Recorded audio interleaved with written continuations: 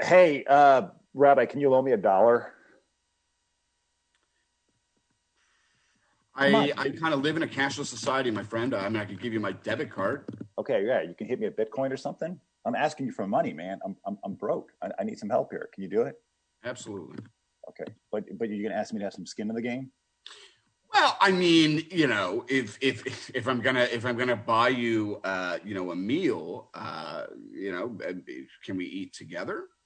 Oh, okay, great. Yeah, it's relationship. It's about relationship. About Let's go have a community meal together. All right. So that was our incredible intro to us discussing and parsing out what is poverty and how to address poverty and a poverty alleviation. And what is relationship in God's community? What does Scripture say about this? We're gonna get knee deep in this today because poverty is always there with us, and from the Christian context, Jesus says the poor will always be with you, and that's also from a rabbinical perspective because Jesus was a rabbi. So we are going to have a lovely, wonderful, very talented, smart guest with us. And her name is Cameron Vivanco, and she lives out in Ecuador. Cameron, are you ready to rock and roll with a priest and a rabbi? I am ready to rock and roll, a priest and a rabbi. This is going to be good times. Good times. So she's from Education Equals Hope. And we are going to talk about poverty. What is poverty? Is it just about money poverty? Or is it also about things like dignity and spirit? Let's get into this. So we're going to flesh that out. Please like and subscribe and share us on all podcast platforms. We are so grateful that you're here, and we're so grateful for every time you share with someone who would love to hear this kind of content and leave a comment. God bless you and enjoy the podcast.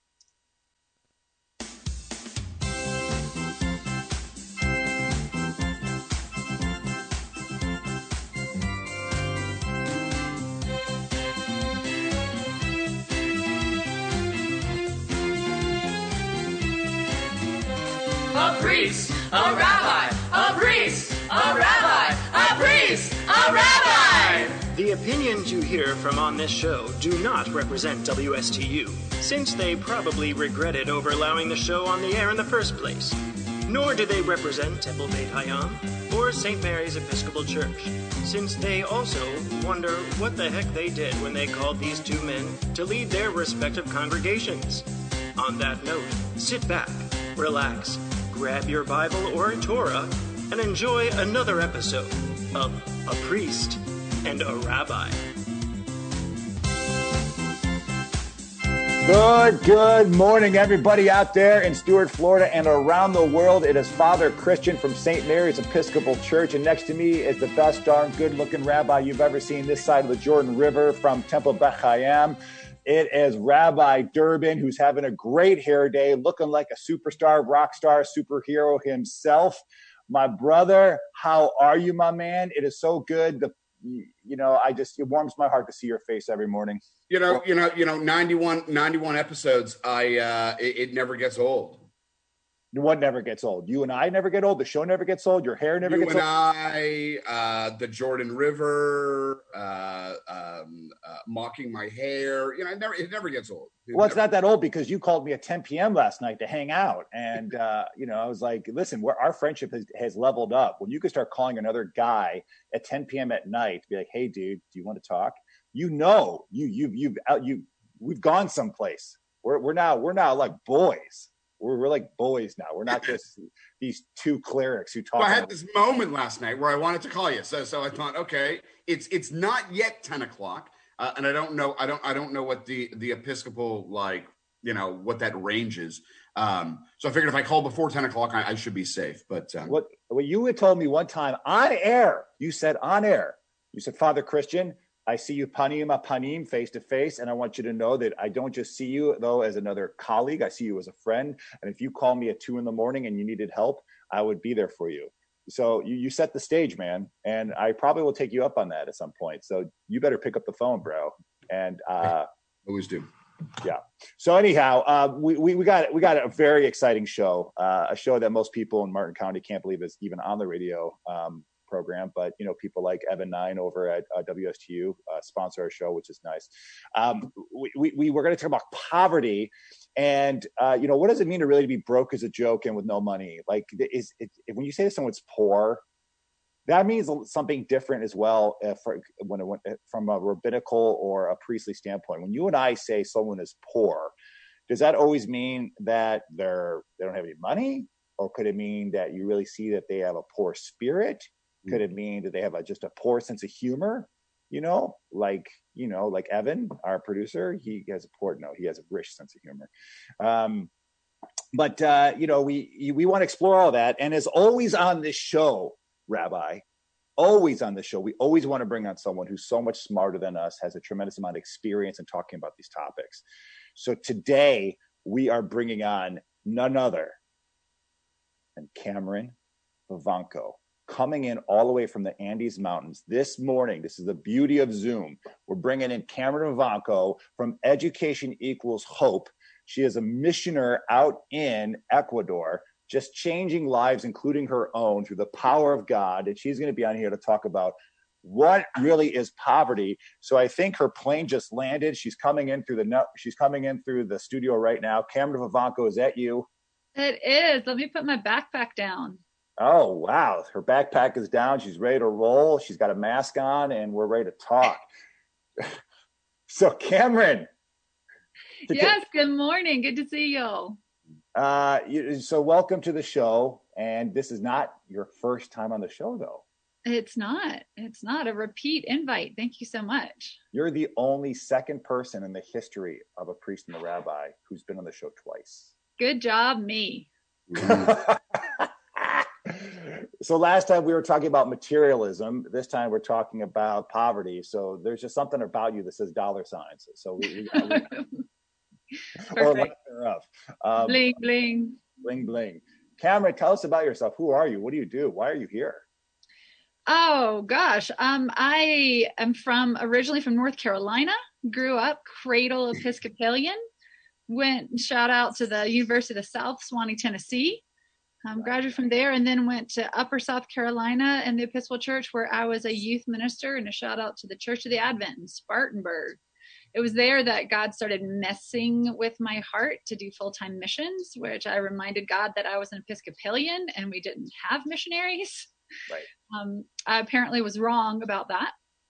And so in 2002, those of you who are good at math know that was 18 years ago, I landed here in Quito, Ecuador, the capital of this Andean country, and have been here since then doing all sorts of things. It's evolved. But one of the things that I accidentally started was something called Education Equals Hope, which is a micro scholarship program providing for the education of those in desperate and difficult places.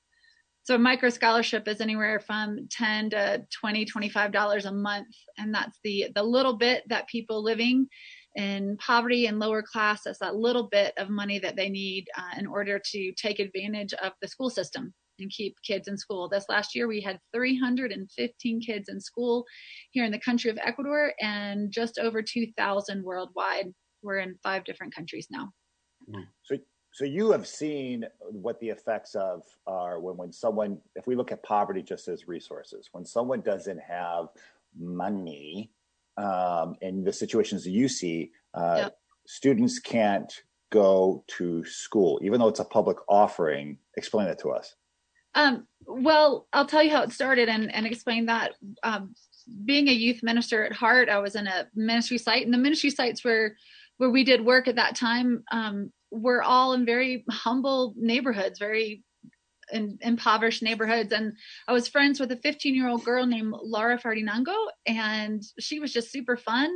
But then one day I thought it was teenage depression or angst. And as her change in attitude continued, found out that it was because she couldn't go back to school. She was 15 and in 3rd grade.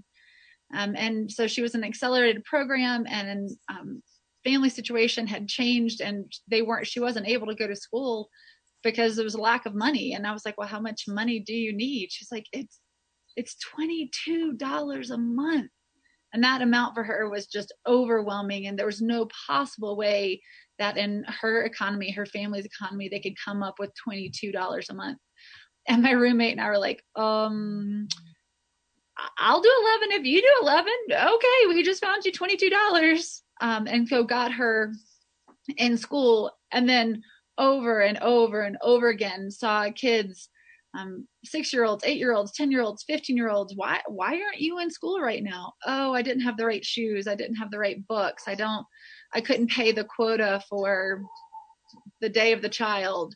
And here in Ecuador, the system is, if you don't have what you need, there are no textbooks that are given to you. You have to buy everything. You have to buy the right uniform. You have to buy multiple uniforms to take advantage of the free public schooling. And if you don't have those things, then you're not allowed to enter the classroom. So it's not like you can go sit and learn by osmosis until you get them. You're out. And so this little tiny amount is what people in extreme poverty and poverty need to be able to take advantage of the assets and the resources that are already around them. Are there other programs, whether it be community-based programs that are there to support, or governmental programs? Great question. If we had someone from the Ecuadorian government on this show as well, they, I'm sure, would say, but we have this and this and this and this. But the reality is, in these people's lives, no. Ecuador is a country of just over 16 million people. There are over 20 million people in the state of Florida.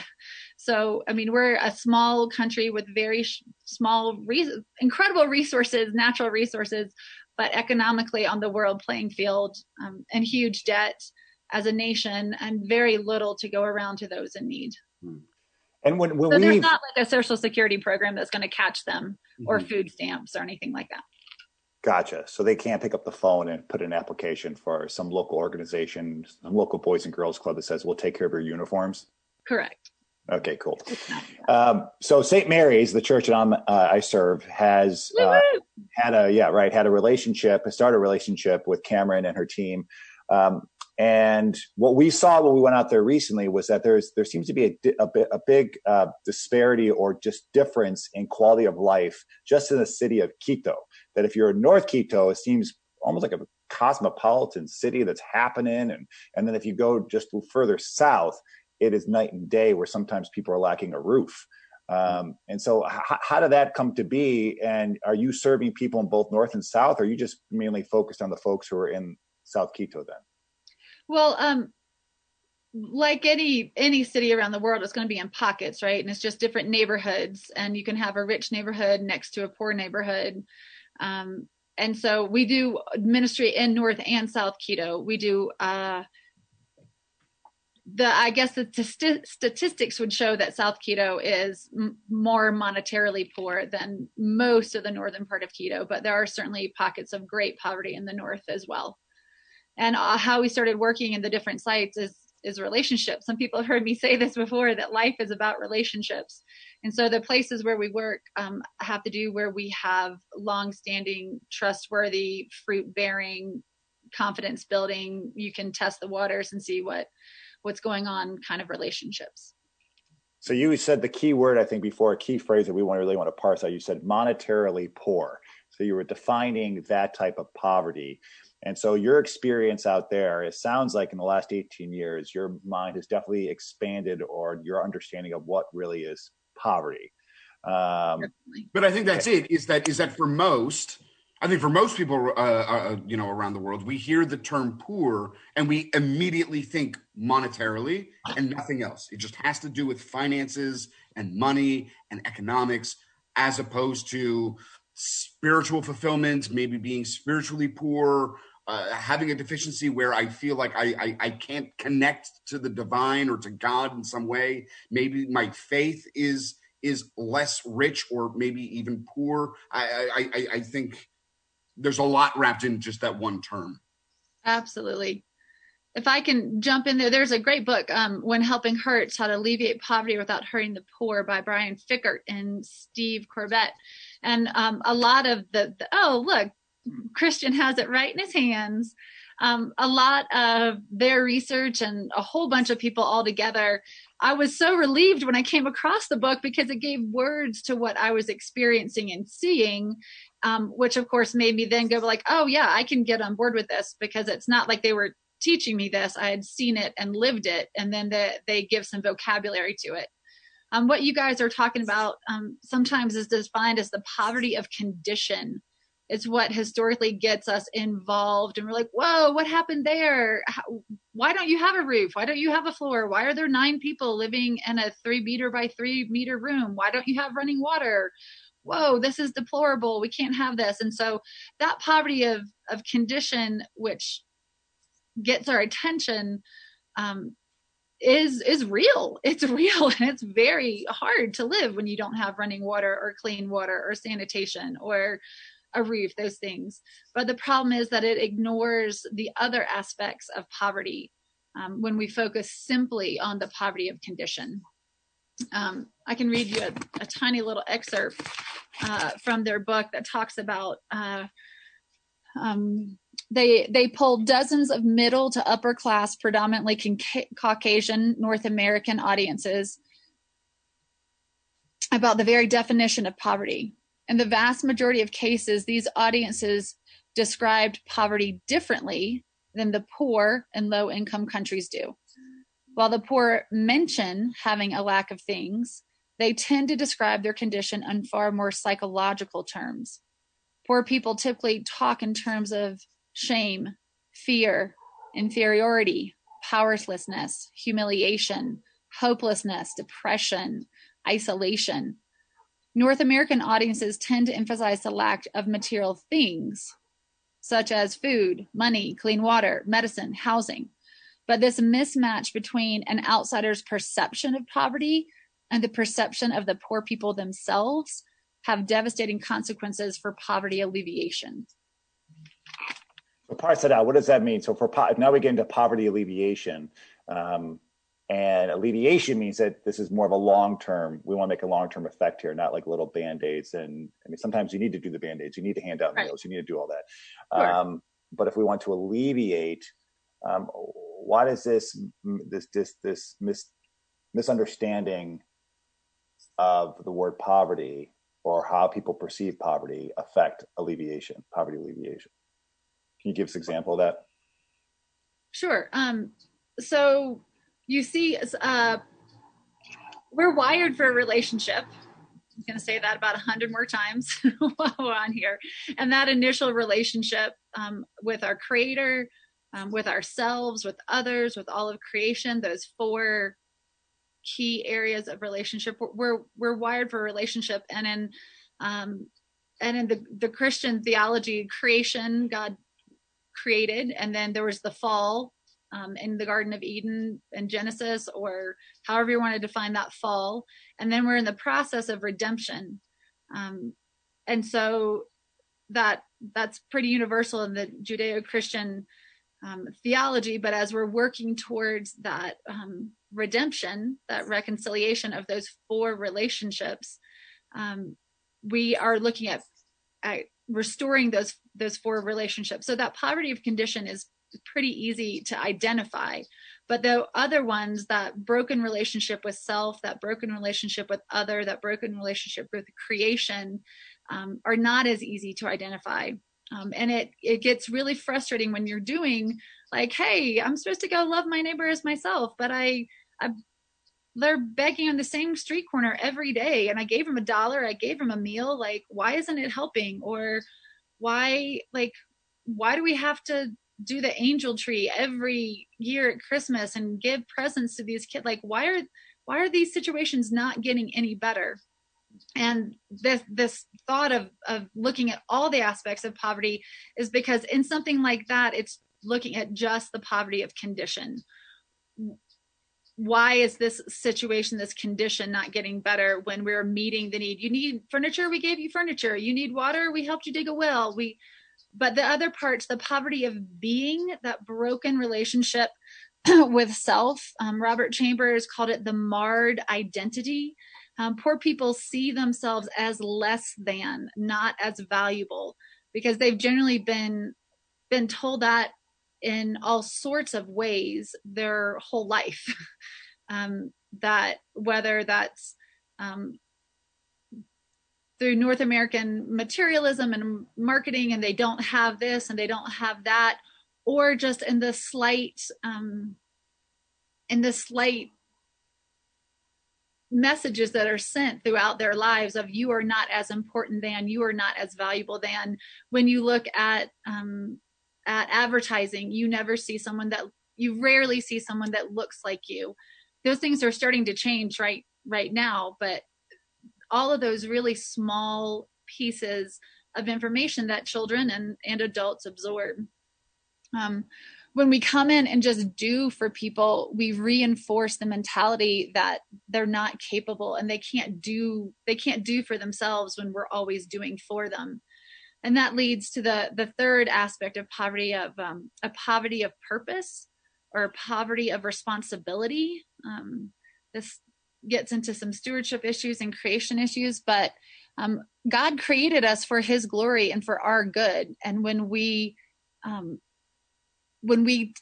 take the role of somebody else, we take away their sense of responsibility, then we're adding to their poverty. And there's a concept called the web of poverty. There are all these things that keep someone down. It's not just a lack of food. It's a lack of transportation. It's a lack of mental health care. It's a lack of medical health care. It's all these things combine and make a web that's really, really challenging, really hard to get out of.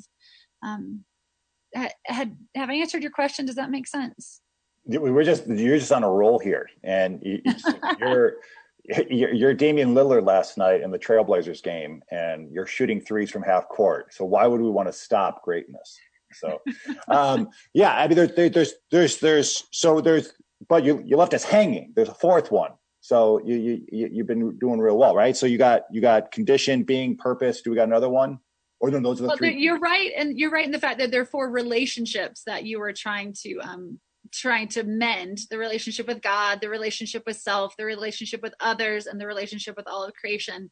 But those kind of get boiled down into these three buckets of poverty: poverty of condition, poverty of being, and poverty of purpose or responsibility. Yeah, you mentioned the angel tree and how our church for many years have been doing the angel tree, and really what it was people in our parish who were very excited and wanting to, because they're lovely people who want to do phenomenal things, and they're great people. And there would be like wish lists that were taken from folks in more marginalized communities who didn't have a lot of resources, and they would put in this wish list, and then folks who get so excited around Christmas to buy, and they wouldn't just buy them a bike, they buy them like the best bike. And so these kids would come in around the week before Christmas and come in to receive it. And we have a Santa Claus there, and they just be given these gifts.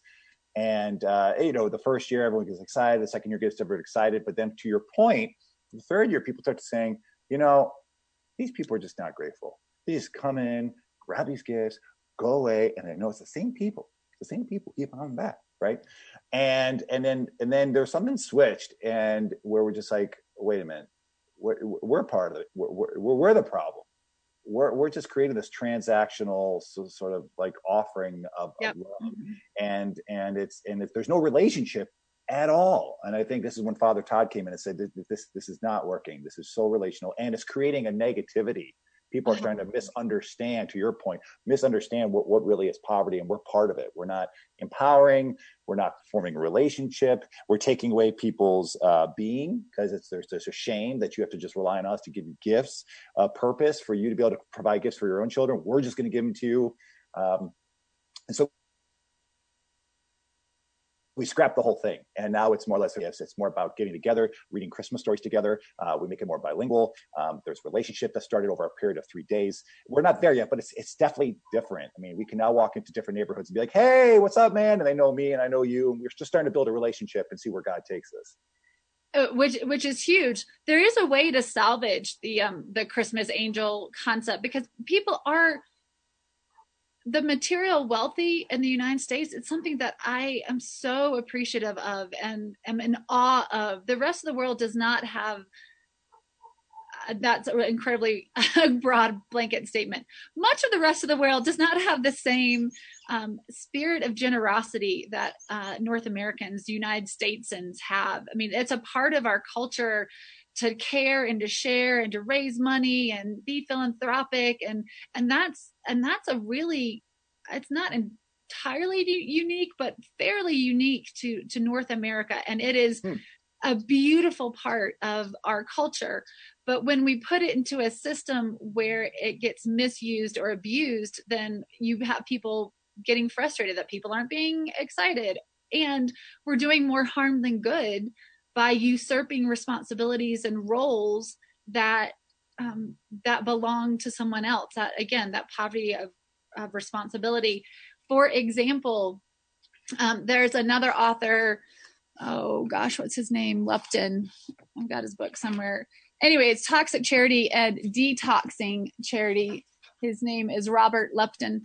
But he talks about, we all want a sense of ownership, right? North Americans, especially kind of maybe the audience here we're talking to this morning, how hard is it to accept help? It's so hard. We're like, no, I don't want to put anyone out. I don't want to make them feel uncomfortable. No one has to help me. We have this pride in it, and it's super uncomfortable, but we love to help other people. But if no one lets us help, like if we give, if there's no one to receive, then we can't give. And we've kind of become giving snobs. Like, we want to give, but we don't want anyone to give to us. And if you don't receive, no one can give. And so we've set up this benevolent oppression, this downhill power cycle of usurping other people's roles because we have great intentions. We want to do something that's helpful and good for these people.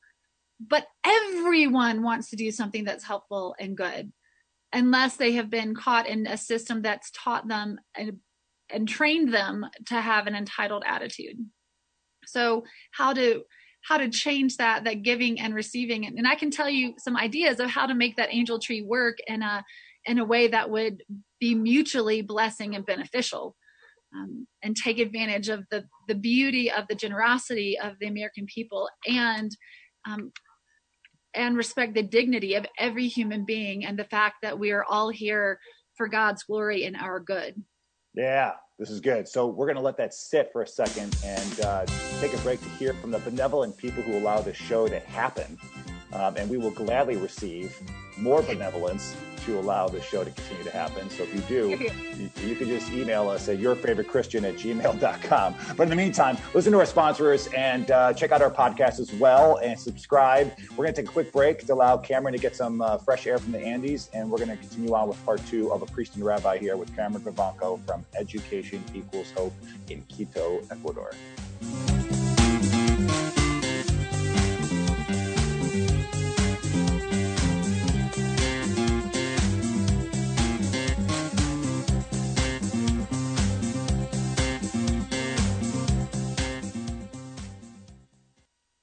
You're listening to A Priest and a Rabbi podcast. If you haven't done so yet, make sure to subscribe.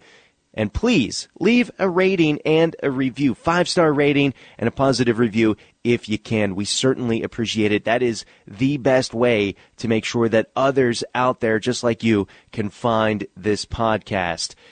If you want to get in contact with Father Christian and Rabbi Durbin, you can do so by emailing apriestandarabbি@gmail.com. And the absolute best way to get a hold of the fellas is to call in to the radio show. This podcast airs live on the radio every Friday morning from 9 to 10 a.m. on WSTU 1450. And you can listen live online at WSTU1450.com. And if you want to join the show, you can call in to 772-220-9788. That's 772-220-WSTU. Hey, everyone. This is Father Christian here on A Priest and a Rabbi. So happy for you to be here on this podcast with us.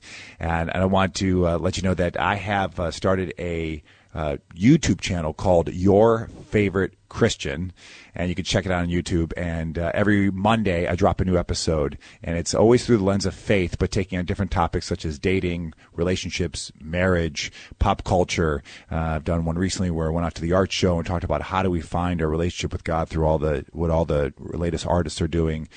Last week was what do women really want in a man, and interviewing different people to be a part of that. So please check that out on YouTube. Subscribe, like, share, put on the notifications so you get that every Monday. I also want to let you know of this podcast wouldn't be here if it wasn't for a generous donor from St. Mary's Episcopal Church who wishes to remain anonymous. All he asked, though, was that the information gets out that St. Mary's Episcopal Church here in Stewart has a healing center. And so you can call if you're looking for a counselor, someone to be there for you during a challenging time. And you can call the church at 772-287-3244. We also have a group of Stephen ministers who have been trained over 50 hours of training to be with you and walk with you during a time of crisis. They are not counselors. They are trained just to be more of the presence of Christ and walk with you during a time of crisis, whether it's a good crisis of having, oh my gosh, my daughter's about to get married, or if there's something a little bit heavier. So give us a call, 772-287-3244, and I thank that anonymous donor who makes this all possible. All right, God bless you, and enjoy the rest of the podcast.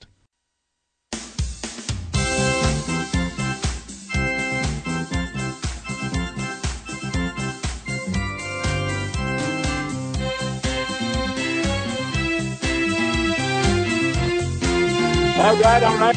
Yes.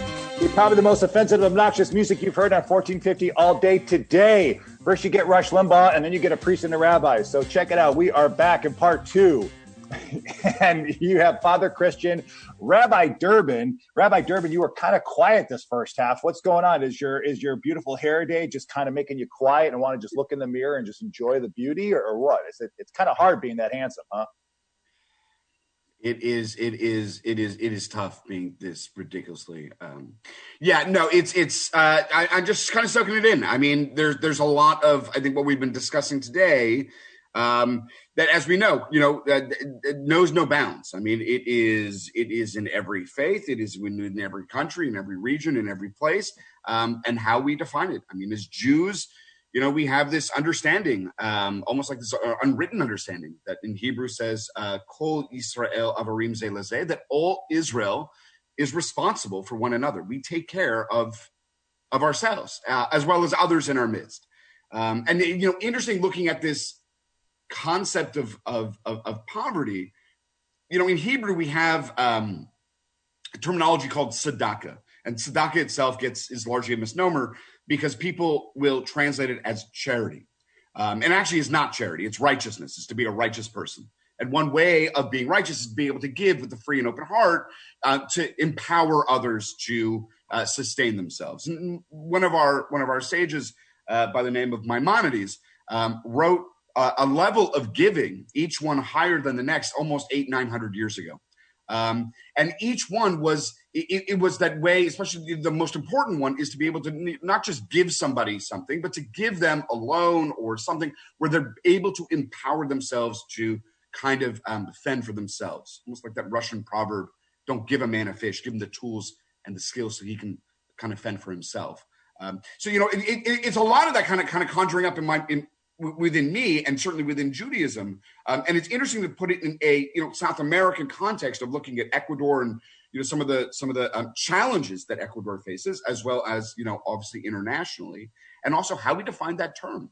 Because I think sometimes we only see it through one way, and it's very difficult to see it from different angles or different vantage points where it does not, where it goes outside the box of the realm of economics or finances or monetary, stuff that, we're looking at, human capital of, what does it mean to be poor? Can I be poor of heart? Can I be poor of mind? Can I be poor of faith? Can I be rich in what I have? And although it may not be much, it's what I can call my own. Yeah. And this is great. And I think that where Cameron, you left off in the first half of the show, is this idea of receiving and just receiving resources. Sure, sometimes we struggle to say, "Hey, I need help." As North Americans, we like to give, we don't like to receive. And I wonder, now that I'm thinking about it as a priest, whenever we have a thing called Stephen Ministry. So Stephen Ministry is this wonderful ministry that's been around. I think now it's international, but it's this idea of you raise up these trained leaders who go through all this training so they can walk beside you, and in the Christian context be like brothers and sisters in Christ who just listen with you when you're in a very vulnerable, chaotic time.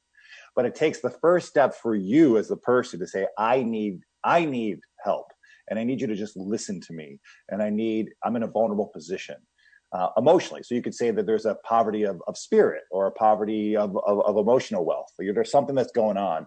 But we have all these things set up so no one knows about it. It's like almost anonymity. There's confidence that's said, because to ask for that kind of help is sort of taboo almost, right? Where in the church should be the place where we always talk about it's a hospital for sinners, right? Not a hotel for saints. It's okay to come in and say, listen, I'm broken. I am broke. I'm broken in spirit. I'm broken in mind. I'm broken in emotion. And I want to be filled. I want to be filled with the Spirit. And if you want to walk with me on this, great.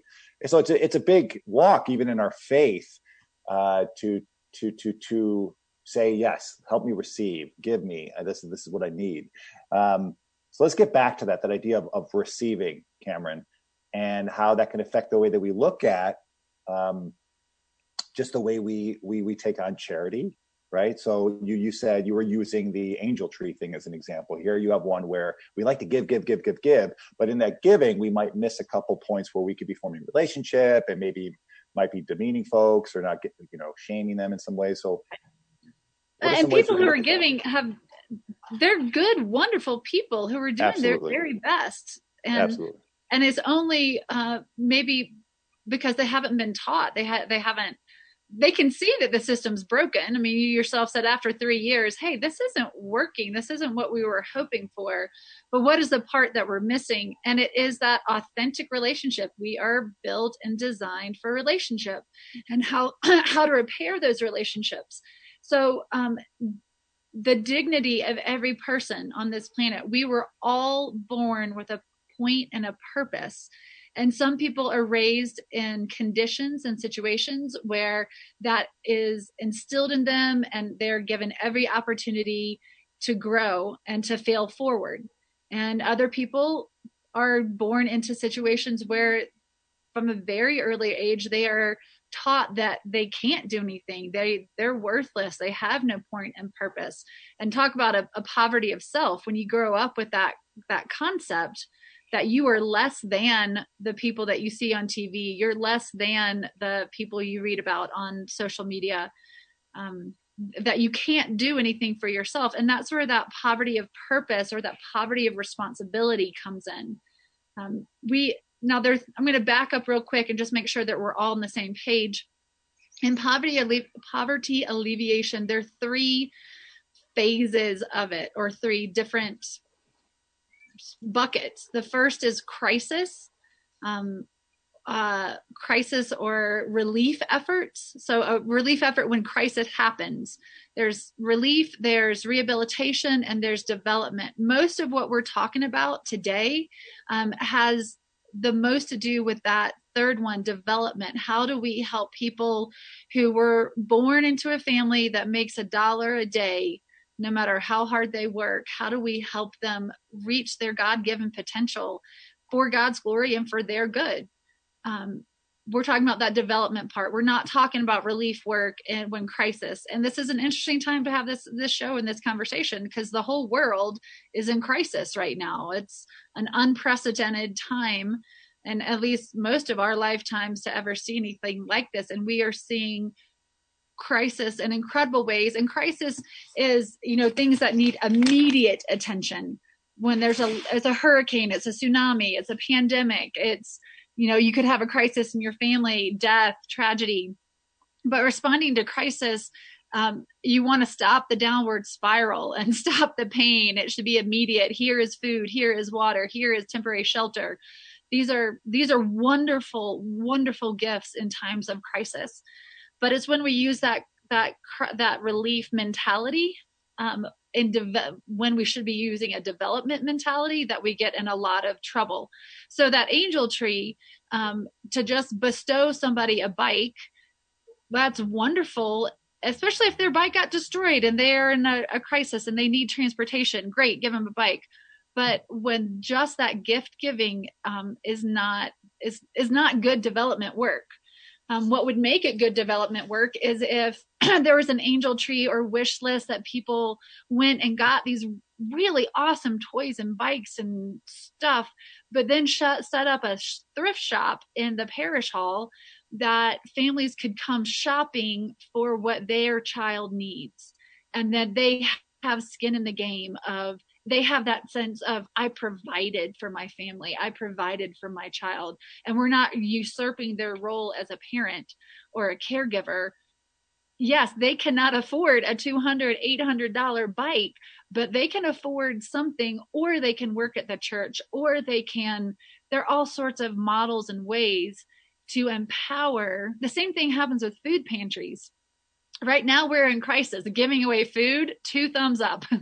But when we're working for poverty alleviation and development, just giving away food over and over and over and over and over and over and over and over and over again, where is that person going to feel like they have any skin in the game? Can you set up the food pantry so they come work the pantry? Can you set it up so that it's a give and take, and recognize that they have gifts and talents and they have something to give? And they don't have to be just on the receiving end. Does that make sense? No way. I'm not buying it. Yeah, absolutely. This is fantastic. No, you're right. You're right. I mean, it's always, I hear that term a lot. Is there, just my boss was telling me I was going to help someone, even with medical bills, and they were going to be consistent medical bills. And he was just going to say, just what we want to do, though, is make sure they have skin in the game, right? So this is going to be a consistent relationship. But it's an empowerment issue. It's an empowerment thing to make somebody feel valued. I'm not going to give you a handout. At the end of the day, work for it. And I know that sounds harsh, but I think that there's something there also of there's something endearing there. There's something about love. I'm giving you something. Just have buy-in. If you are excited about it. And we have to do that in a way that is not like an overseer, like sending their employees, like we're not trying to make people jump through hoops. It's about authentic relationships. And you cannot have an authentic relationship with someone who you're trying to get something from.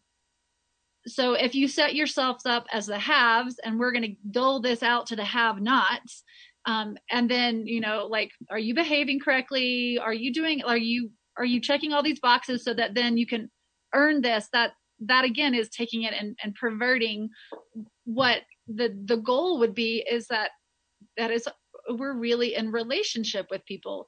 And it's messy, and that's why it's time consuming, and that's why we don't do it, because who has time to do that and get involved in people's personal lives and we've got enough problems of our own. So how are we supposed to take on anyone else's? Like, I just want to be clear that I understand that this is a hard ask, but if our goal is poverty alleviation, if our goal is to love others as Christ has loved us, if we're going towards this goal, it's not as easy as checking a box or sending a check. Yeah, it just it remind me of the example that Corbett uses in his book of I think it was a church or an organization that looked and saw that there was a neighborhood that desperately needed housing, and they needed to provide housing for this community, but they really walked the walk that you're talking about.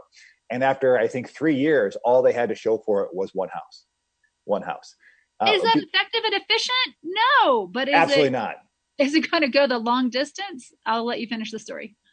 Right, yeah, because they what they did is they sat in the community and built relationship with folks, and they sat there first with the money the investors gave them was to just form relationships and have cookouts and gatherings and say, let's get to know you and be a part of you, and we're all in this together, and then figure out what do you need and how do you want to do this, and then do you want to be in leadership and be a part of this, and let's work with Habitat for Humanity, and then you'll be a part of this as well. And people have skin in the game, and people have a voice, and people take leadership positions, and they start to form committees and teams.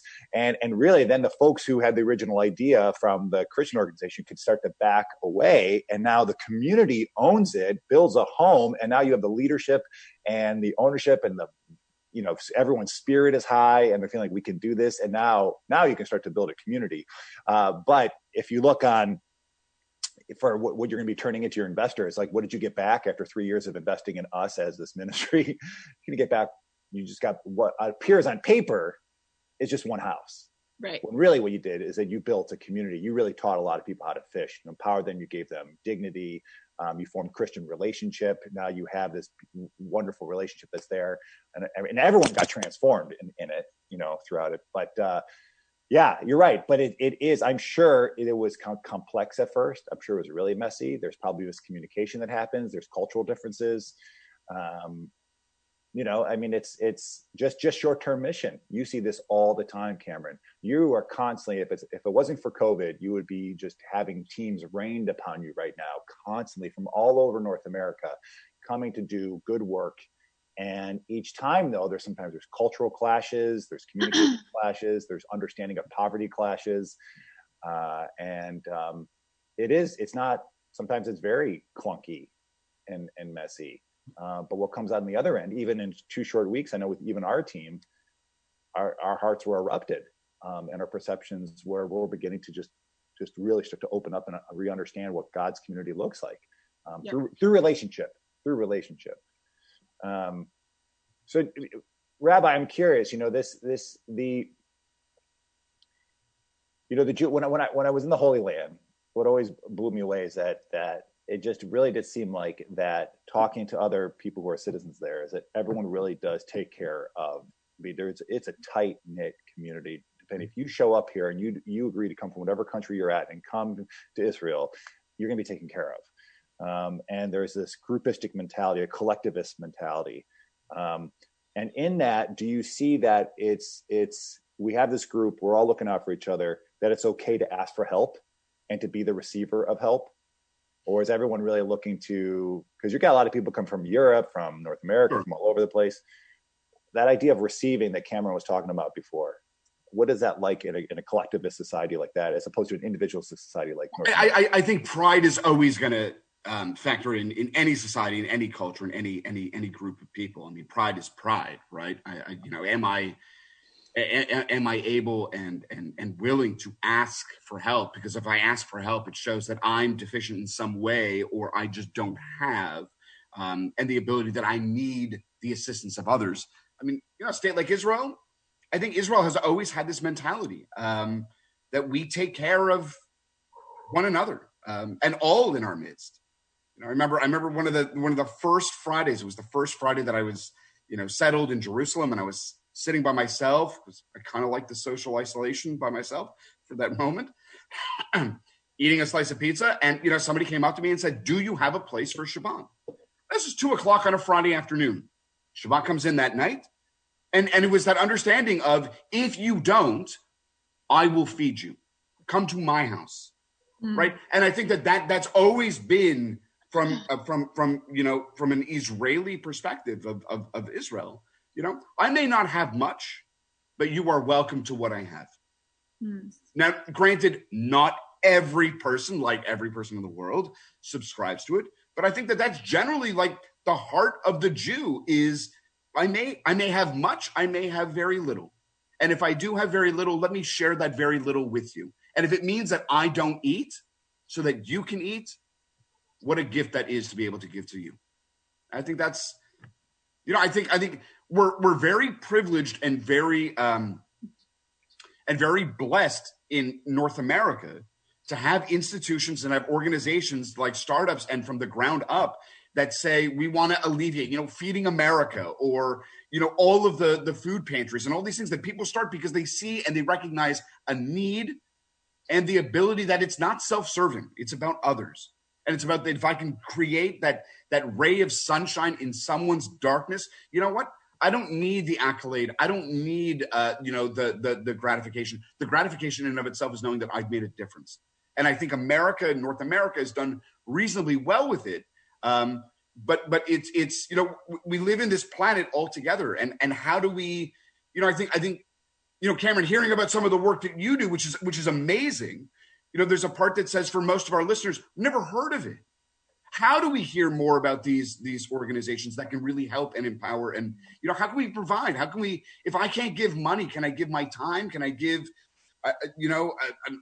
something of myself if I can do that to be able to, make a difference? Yeah, you can certainly give to us. That would be great. Thank you so much. And what would that look like, though? If someone wanted to go, so if someone's like, you know what, this Cameron gal's onto something here. I really like how she talks. I've never really heard someone who's doing the good work with these. She's got a real big perspective here on things, and it's grounded in her faith. So if they wanted to come and partner with Education Equals Hope, what would that look like?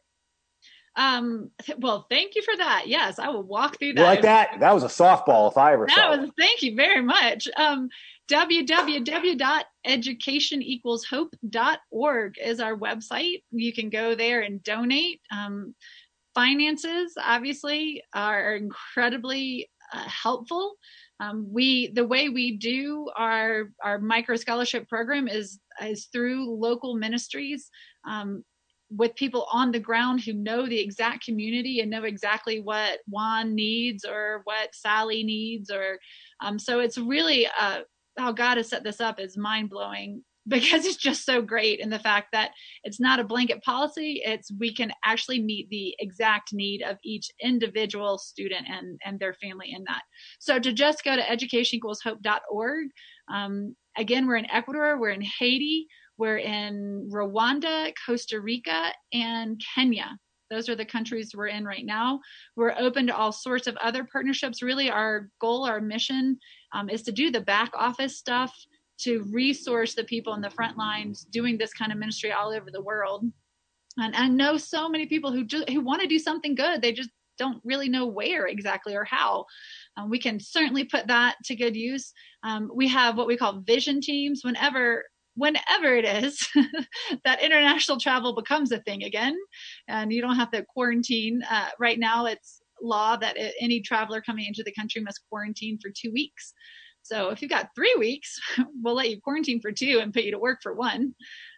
But in normal times, we have vision teams that come down, that go to ministry sites, that get to meet students and families, hear what God is doing in their midst, receive from what these life experiences have been for these families, be taught, but then we want to take advantage of whatever gifts and talents God brings in the door, from lawyers to doctors to secretaries to administrators and organizers and teachers, and pretty much anything that you do, we can put you to work. So we'd love for you to jump on our website and check that out. Yeah. Do you hear that car alarm? That's no, I thought that was your alarm just waking up. No, that's the national anthem of Ecuador. At least that's your joke. Car alarms go off all the time. That's in our neighbor's garage. Well, I can tell you that our church, St. Mary's, has just been really blessed to be a part and work and partner with Education Equals Hope. We sent a team out there last year, and just what it erupted, the spirit that erupted in our youth and the adults, including myself, how really how God has come alive to really open our minds and our hearts of how to look at things like poverty, how to understand the poverty within our own hearts as well. How to see relationship, and how relationship community is the key to everything, walking shoulder to shoulder with someone, and looking, to quote my wonderful, handsome rabbi, looking panim a panim, just face to face and not looking down at someone, is really what I think we learn the most, is that when you go to serve and to be with the community, you look face to face. There's no top down model here, and when we join with others. So Cameron, we are so blessed to have you here. Please, everyone, go visit Education Equals Hope. Sponsor a child out there. Sponsor a scholarship. It is really around, I think, $39 a month, right?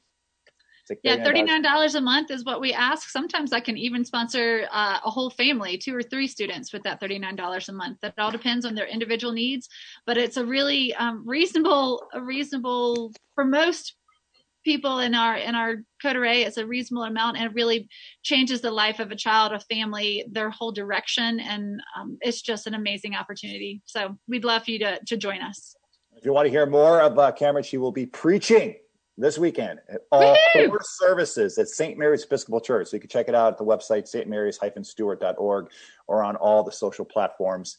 But check it out. So Cameron, God bless you. Thank you so much. I know the Ecuadorian national anthem is playing in the background, which means you need to go and salute. So we're grateful. Give our love Thank to you, the family. guys. Thank you very much, Rabbi. Thank you very much, Father Christian. It's been great to be with you. All right, Cameron, God bless you. So Rabbi, what do you got going on this weekend over at the temple? So tonight I'm doing a little chicken dinner via Zoom to the community. We've Zoom chicken dinners are huge in the Jewish faith. They are. Look, if you can't have baked chicken, what do you have? We're doing a little birthday Zoom. My birthday's on Monday. The community thought it'd be a nice way to, we have about 50 chicken dinners, and we pack them up and give them to people to have dinner for Shabbat dinner tonight. Shut up! And to join me on Zoom for tonight. But we got services tonight. My brother's getting married on Sunday in New York City, so I'm pretty excited to try and get that. We're going to do it via Zoom, and you're not going to go? Sorry? You're not going to go to your brother's wedding? I can't leave the state. Yeah, you can. Nobody. It's all via Zoom. Oh, okay. All right. The beauty of technology. Well, it's a beautiful weekend, brother. Prayers and blessings to you and your family, to your brother. Do I say l'chaim? What do I say? L'chaim to life. To life. L'chaim to life. Well, God bless you, man. We will see you all next Friday here on A Priest and a Rabbi. Also, you can catch always us on the podcast. So go to a podcast, anywhere you see podcasts, like it, share it, subscribe it. Even if you think we're ridiculous and you hate us, you leaving a comment actually helps our analytics. So like Cardi B said, even you haters make me get better. So we love you all. We'll see you here next Friday on A Priest and a Rabbi.